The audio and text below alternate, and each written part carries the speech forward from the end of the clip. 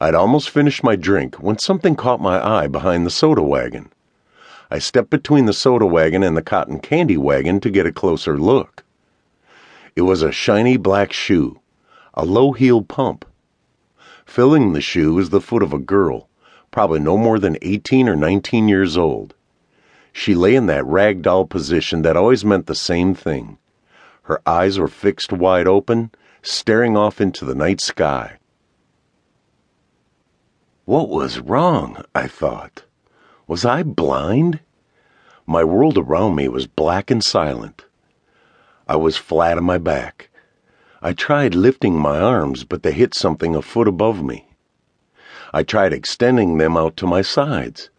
Again, they hit something solid 8 or 9 inches to either side of me. What the hell was this? It felt like I was in a coffin, not that I had ever been in one before. "Nope," Bob said. "After number 11 splatted at the bottom, they shut the site down. Too dangerous, they said." "But you did it," I said. "Weren't you scared?" "I'm scared every time I jump," Bob said. "When you stop being scared, you get careless, and that's no way to stay alive in this business." Bob stood there staring at me. Neither of us said a word for a few moments. Bob stared out into the abyss of skyscrapers and smog. He seemed to be looking for something. My curiosity was burning. "What are you waiting for? Divine inspiration?" I said. Bob turned back to face me.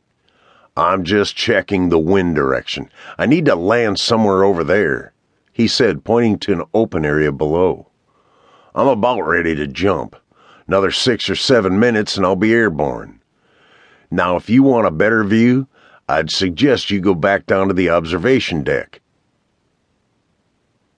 Gloria pulled the prop knife from her purse and handed it to Elliot from behind her back.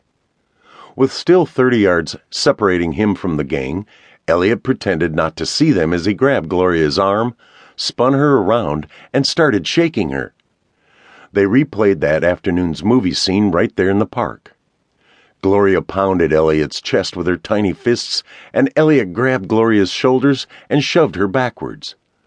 Gloria went down on her butt as Elliot pulled the prop knife out of his waistband and held it overhead. Gloria hurried to her feet, backing away and screaming. Elliot lunged at her, stabbing the knife into her chest several times. I pulled back on the yoke, and the nose of the plane lifted and leveled out. Gloria had left her seat and was now standing beside me, pulling on my arm. "What do you think you're doing?" she almost screamed. "You can't fly a plane." There was desperation in her voice now. I looked at the stewardess. "Would you take her back to her seat, please? I don't need any more distractions." Gloria hesitated a few seconds before leaving with the stewardess. The stewardess pulled a reluctant Gloria back down the aisle and buckled her back into her seat before returning to the cockpit. "You sure you know what you're doing?" she asked. I felt a little silly now. The receptionist and 2 other people in the waiting area were starting to look at me. I followed the doctor back into the elevator and closed my eyes. I took deep breaths and opened my eyes again. The seconds felt like hours as I stood there next to my psychiatrist. My stomach was in knots, but I was doing it. I was actually standing in an elevator. Granted, the doors were still open, but I was in nonetheless. "Ready for step 2? The doctor said, looking me square in the eye. "Step 2? I said suspiciously. "What is step 2?